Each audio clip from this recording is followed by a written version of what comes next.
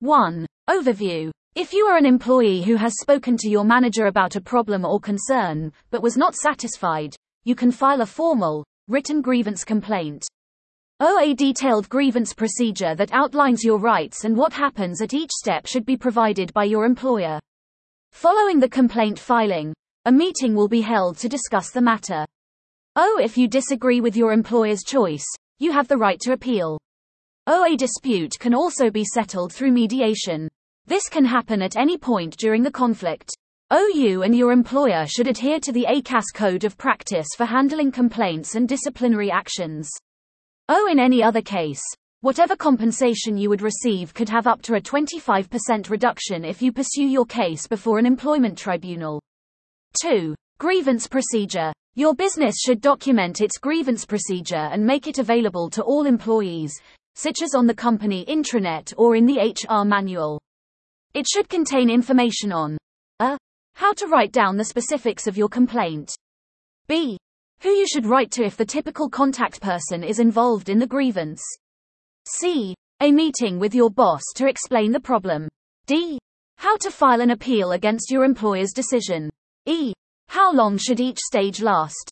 3. Mediation. Mediation is the process by which an independent, neutral third party discusses a problem between you and your employer, or between you and another employee, to find a solution.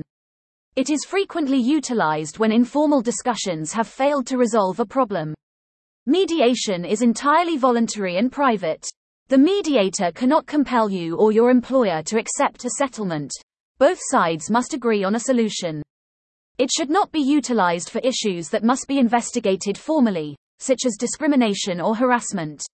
4. Grievances meetings. Establishing the facts and identifying a solution are the goals of the meeting. This meeting will be led by your employer. They usually go over the complaint and offer the employee an opportunity to react. If you would like, you may bring supporting documentation. Who can you bring to the meeting? A co-worker and the union representative. Depending on the HR policy at your place of employment, you could also be permitted to bring a family member or a member of the Citizens Advice Bureau. After the meeting, following that, the employer will inform you in writing of their choice and include information about how to appeal and any specific actions they plan to take.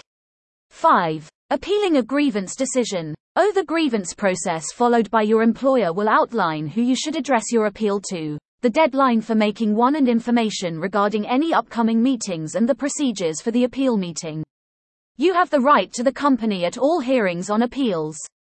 If possible, the appeal should be handled by a manager who was not involved in the procedure. Your employer should inform you in writing of their final decision following the appeals hearing. If you need any assistance in employment, please message us via help@biswith-uc.co.uk or WhatsApp at 07583452230 to connect with one of our experts. Connect with us via our social media at https://linktr.ee/bislawuc. Credits: Governor UK. Disclaimer: this is not a substitute for legal advice and we don't accept liability. Please message us via help@biswith-uc.co.uk or WhatsApp at 07583452230 to connect with one of our experts. Connect with us via our social media. Brought to you by Audio Harvest.